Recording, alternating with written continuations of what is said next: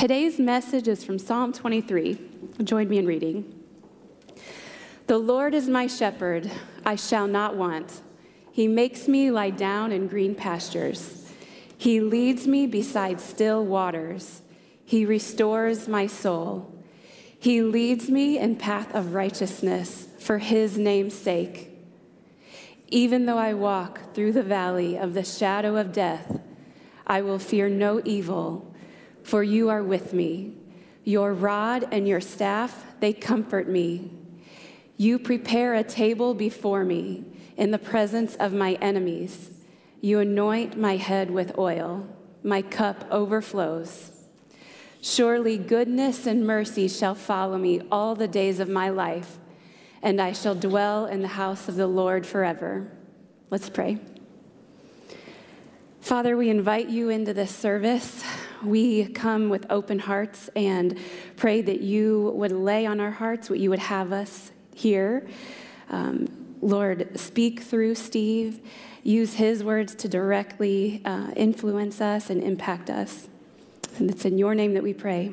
Amen. Amen. Thank you. Good morning, everybody. Always good to see you. The privilege is mine, as always. And look, here's the thing. I say that a lot, but you have to understand this. I really believe that. Like, it is such a privilege for me to be in this position.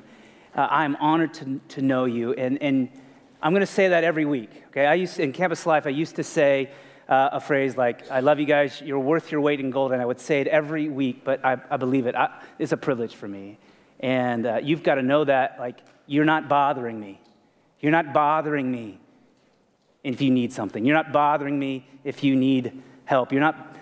I'm here, okay? It is a privilege and an honor to be a part of this body. What a great day. What a great worship. I'm so thankful for this worship team and what their hearts and that scripture reading, right? That was a pretty lady that was up here. You know, part of me seriously was a little nervous about her being on stage because I felt like I might have been exposed a little bit because you would realize that you're not getting the best end of this relationship. Right? But I'm stubborn, and so I'm going to stay up here. We just got done reading some of probably the most beautiful words that have ever kind of been grouped together in the history of the human language. These are just profound words. The Lord is my shepherd, I shall not want. It is probably the most well-known psalm in existence, Psalm 23. And some would even argue it's maybe the most well-known grouping of verses within the entire context of the Bible. And these are rich, deep, profound words that bring comfort and hope. They remind us of God's goodness. They kind of create resolve that propels us towards strength in our faith. And so what do we know about this psalm? Psalm 23 was written somewhere in the neighborhood of 1015 BC. So about roughly 3,000 years ago, about 1,000 years before Christ. It was written by a man named David, right? David died in 1015 BC.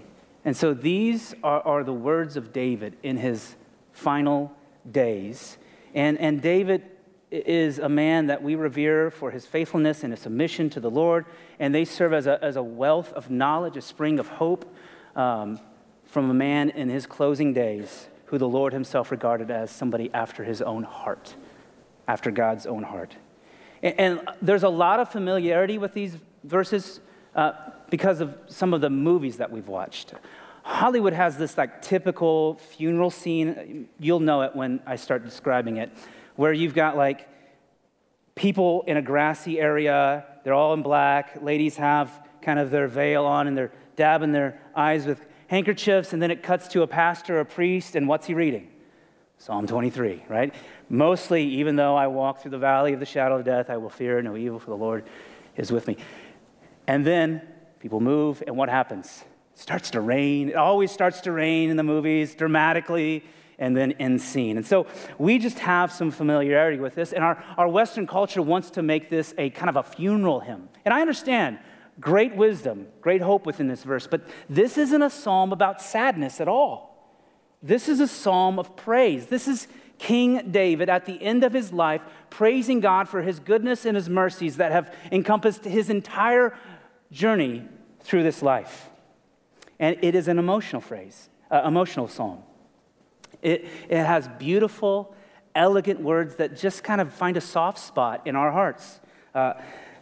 When I read this, like as a man, I had to take note of the eloquence and the sentiment within this psalm, because that's not necessarily where I go. In our Western culture, we kind of cultivate this kind of masculinity that is deprived of emotion and the sensitivity. We generate a kind of a macho-ness that's all about being resolute, determined, emotionless, steadfast, and some of those things are good.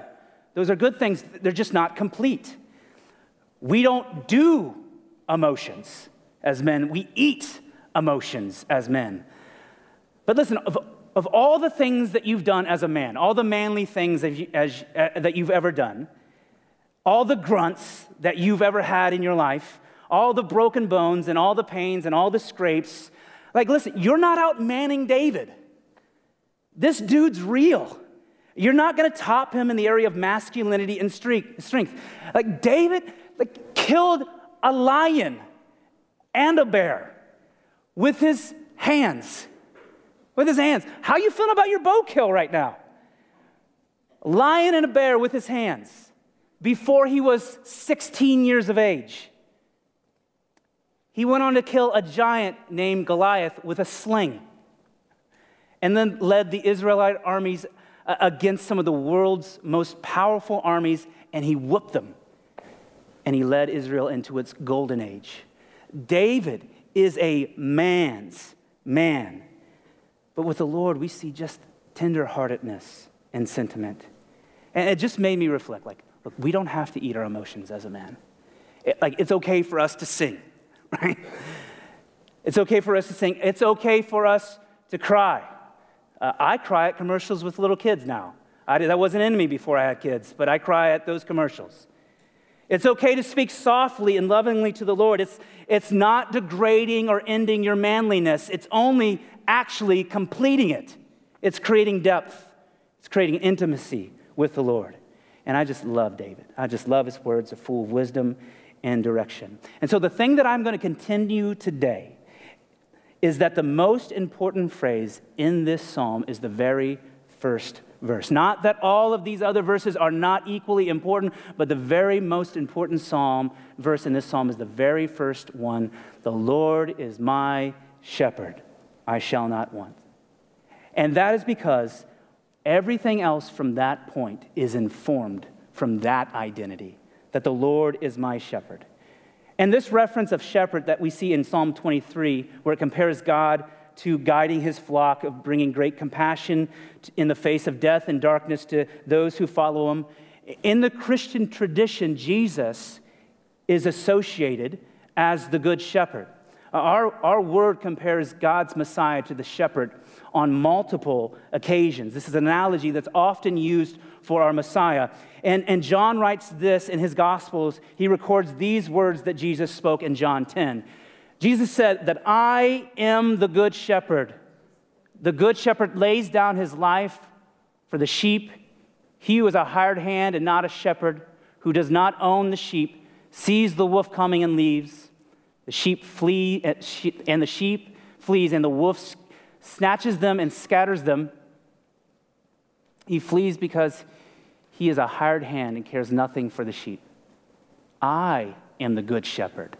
I know my own, and my own know me, just as the Father knows me, and I know the Father, and I lay down my life for the sheep.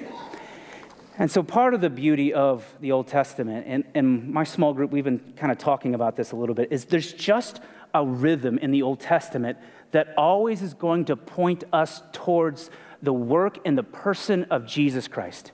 It just always does it. David is being prophetic here when he talks about the Lord being our shepherd. He's talking about Jesus. And Jesus is going to take what is prophesied, and he always makes it into history. So conceptually, this idea of Jesus being our shepherd is so important because it informs our understanding of what our relationship with the Father looks like on earth. What our relationship with the Lord looks like. It kind of informs our perspective. And so over the last couple of weeks, we've walked through these Psalms, and we've talked about how important God's word is the foundation for our life. That biblical illiteracy just creates more problems than we need in our lives. That knowing God's word, writing it on our hearts, keeps us grounded and provides for us great boundaries that prove to keep us safe. It also leads us into a better understanding of our limitations and our weaknesses, and ultimately informs us of who's better with dealing with those limitations and weaknesses. Shocker, it's not us, it's God. Psalm 23 is going to inform us of our most ideal perspective in life. Because listen, how you complete this phrase, the Lord is my what, has a great impact on your life. How you complete that phrase has a great impact on your life. And I know, look, we just read the Lord is my shepherd, and you're going to put that there, but the question is, how do you live your life? What do you put in that phrase as your journey through life? The Lord is my what? Because whatever you write in there is going to create different realities. Whatever you put in there is going to create an identity for the type of relationship with the Lord that you want.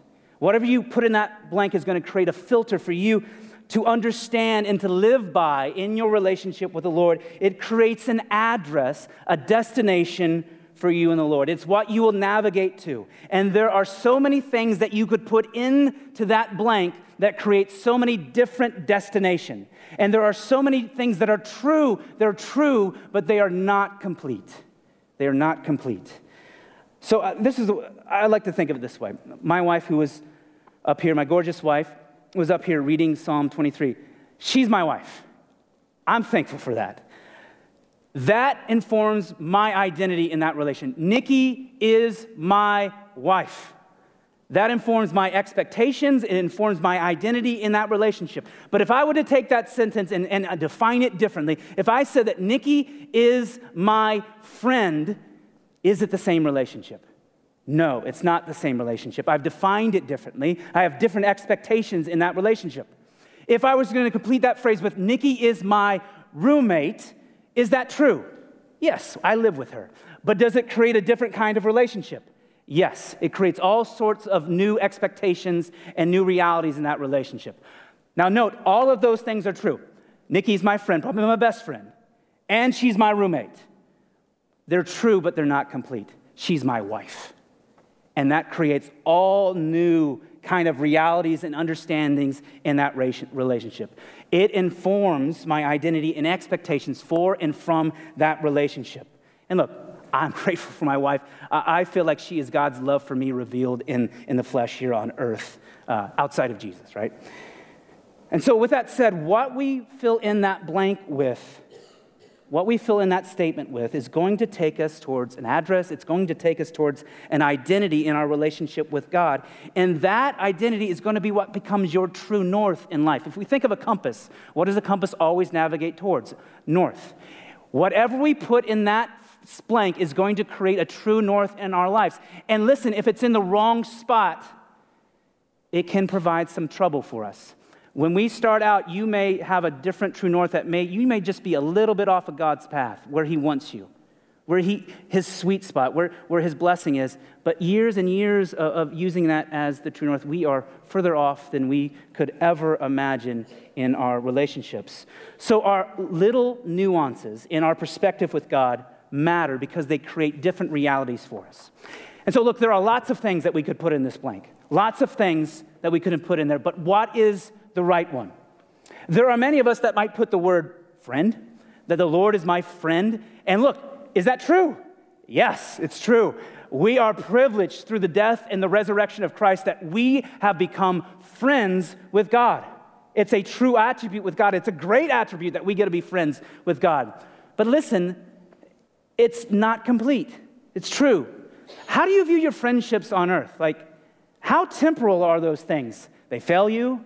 You rotate your friendships. I have friends that I haven't seen for years. I don't talk to them, right? We just, friends come in and out. Is any of that true of God? No, that's not true of God. He's our friend, but we don't define him as a friend as we define our friends on this earth. So it leads us into a different perspective of our Lord. We might want to put in, like, the Lord is my guide. Is that true? Absolutely, it's true. It's true. He is our guide. Holy Spirit convicts us, moves us. He guides us, but God doesn't exist to give you helpful hints just to make your life better. If God was your guide, then you've just created something that, again, helps you. It's about you. You're in control. It's transactional. It's not transformational. It's about you getting help. And we might put things in like, these are true things. The Lord is my hope. Yes. I have great hope in the Lord. He's my rock. Yes. He's my refuge. He's a mentor of mine. All of those things are true, but they are not complete. They're not complete. There are so many different types of words that we could put in there. But I don't want to make you stay here all day.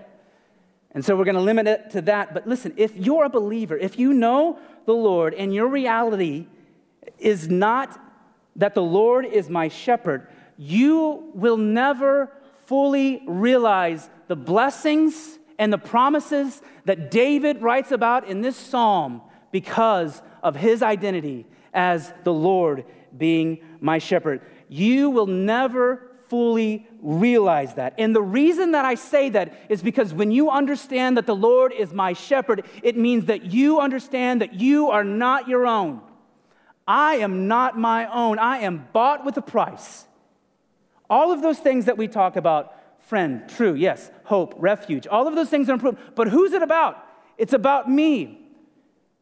If you have a shepherd, it can't be about you because it's about the one that owns you. The Lord is my shepherd. And so as I was preparing for this, I read something that just really struck me as fascinating. There is this thing called the anti-psalm. Now listen, this is not in your Bible, all right?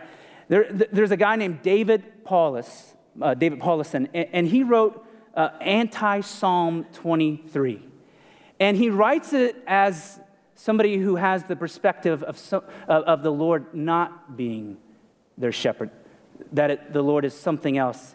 And I just found his words fascinating. And so I put it in your bulletins. I put it on either side of the page, and I kind of broke it down so you can see comparatively what a reality where you're walking with the Lord as your shepherd looks like and one that is not. And so we're going to read through this together. And I just challenge you to kind of, this is like heart diagnostics 101 here. Like this just does a great job of just kind of checking our hearts and our priorities and saying, all right, is my perspective here, the Lord is my shepherd, or am I off on this? And so again, not in your text, not in your Bibles, but this is fascinating to me. Anti-Psalm 23 says this, I am on my own. No one looks out for me or protects me.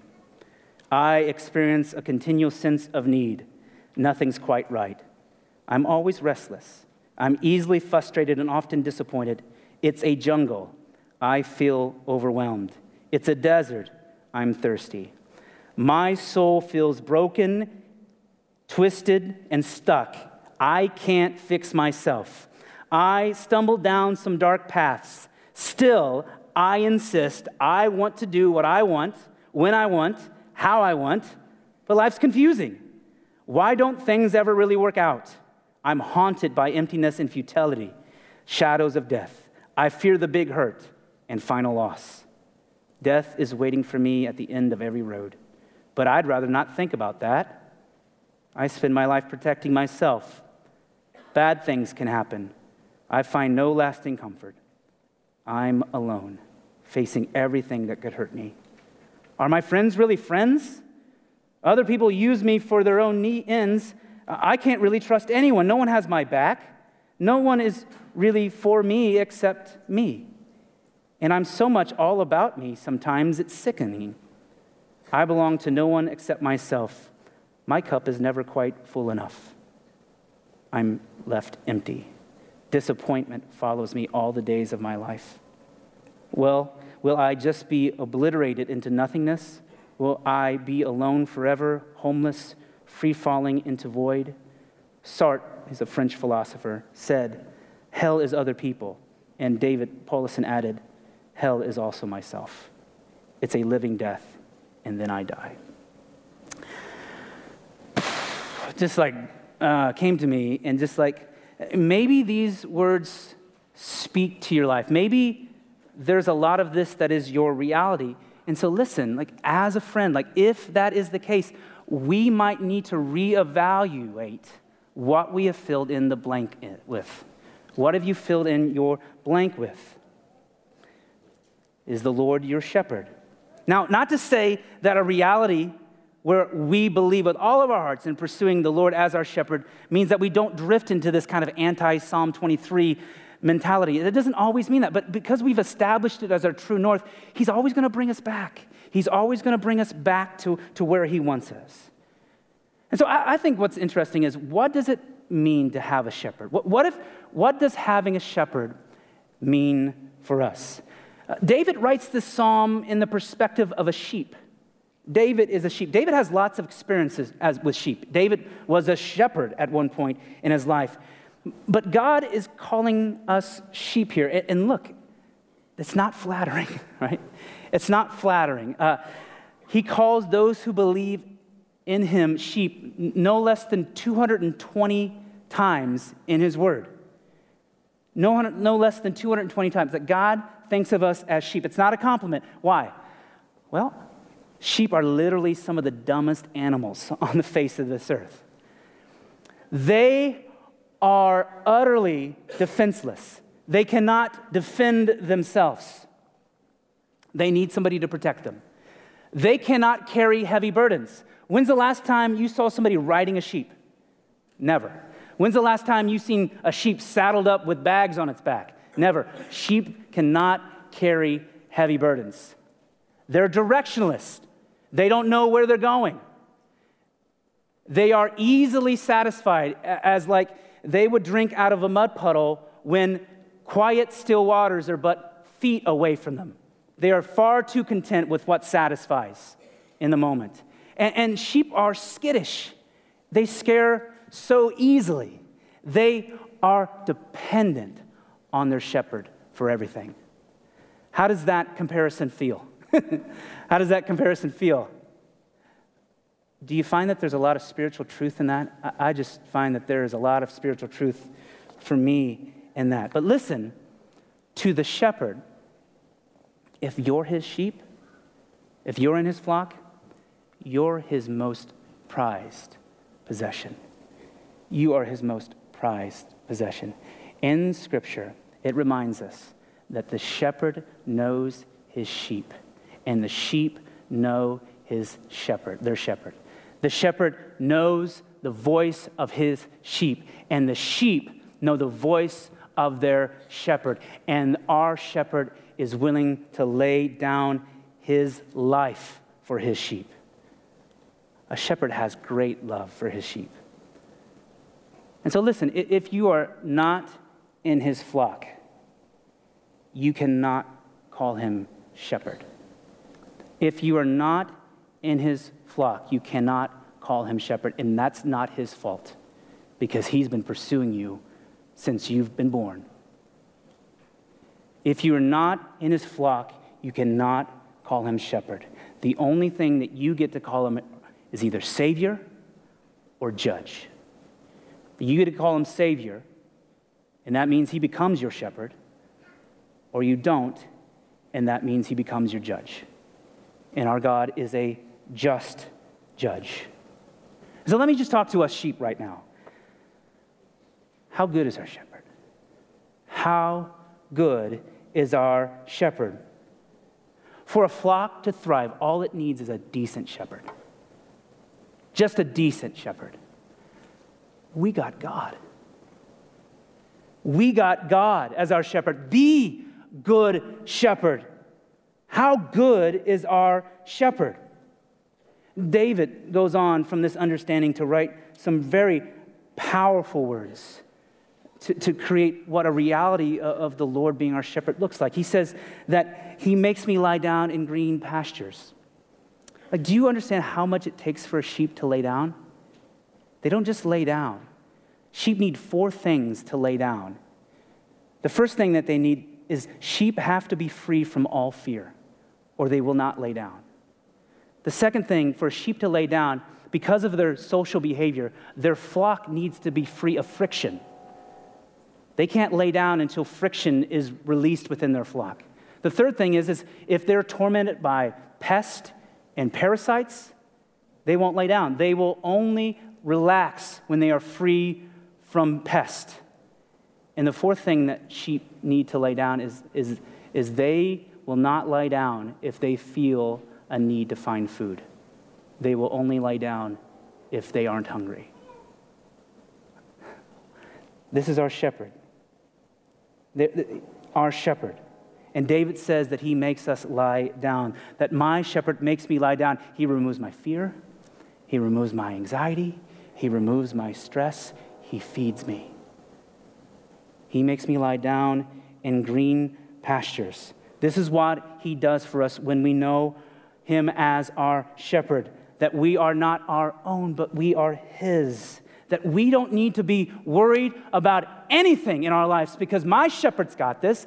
And that creates a reality where I get to say that even though I walk through the valley of the shadow of death, I will have no fear. For the Lord is with me, for thou art with me. I love that phrase, even though. Even though. I love in the King James it says, yea though. Yea though. I love that phrase. When I hear that phrase, it makes me kind of think of all of my difficult days in life, all of the times that I walked in shadows of darkness and in the valley, and I realized that my shepherd has never forgotten me. I'm here today. Even when everything was hard and frightening and uncomfortable, yea, though your body may be falling apart, your shepherd knows you, and his rod will defend you, and his staff will keep you, because that's what a rod and staff does. It defends and protects, and it keeps the sheep from wandering. When you think back on your valleys, in your days of darkness, can you not see the shepherd there? Because he brought you through it. You're here today. I'm here today. The Lord has brought us through those things. In your bulletins, I've put this phrase, even though, and I've left a blank after it. This is homework for you. I'm going to give you homework today. Can you think back to the valleys in your life?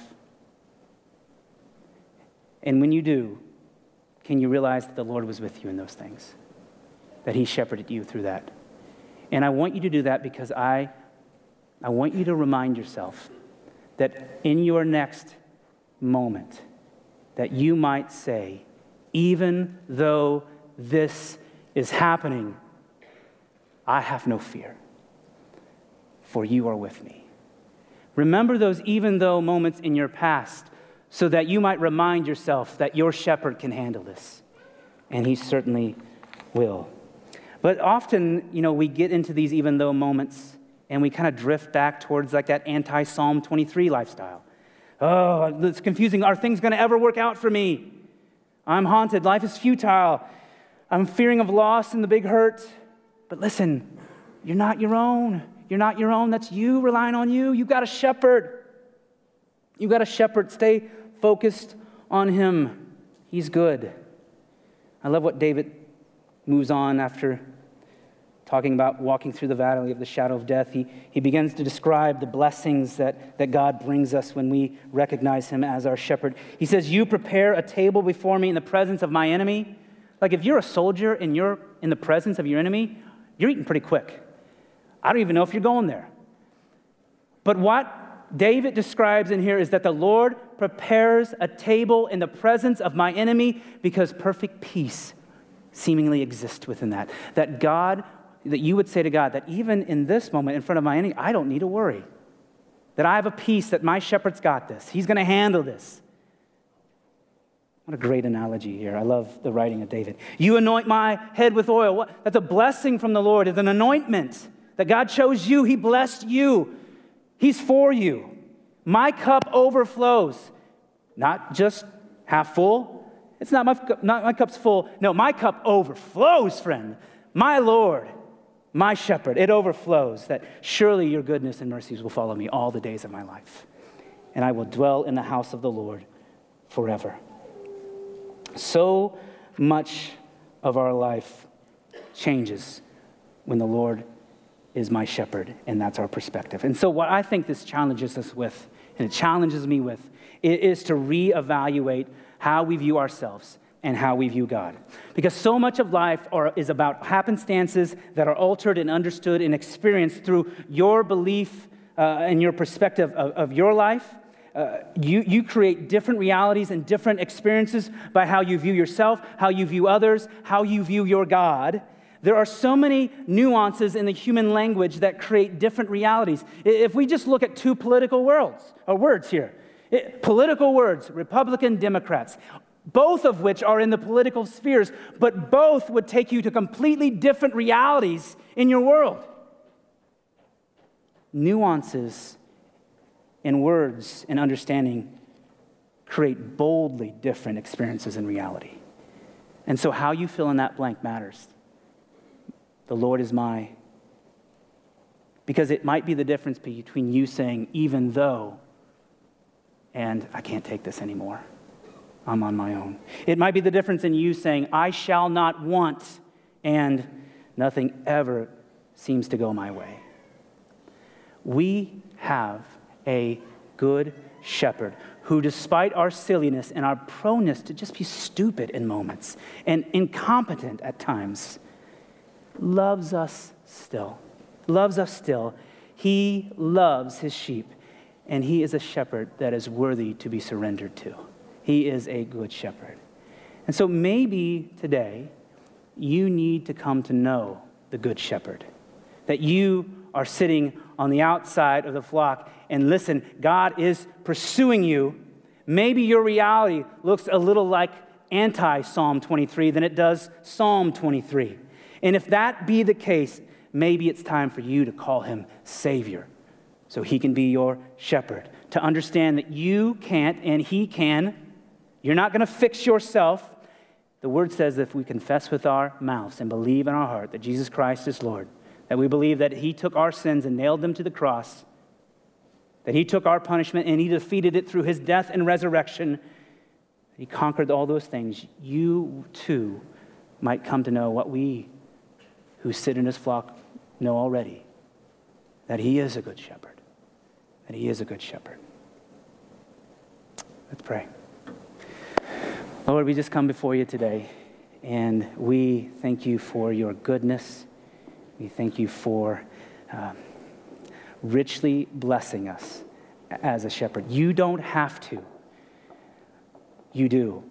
We are utterly defenseless, utterly directionless. We cannot carry heavy burdens. We are skittish and fearful, Lord. We are far too easily satisfied. But you are good to us. And so, God, build within us in our hearts a desire to see you as our shepherd, that it might inform our realities and our relationship with you, that it might create realities where we can say, even though this, Lord, I still praise you. I will not fear, for you are with me. We love you, Lord, and thank you for your word. Thank you for King David. We thank you for his psalm. And we pray this in the name of Jesus Christ our Lord. Amen.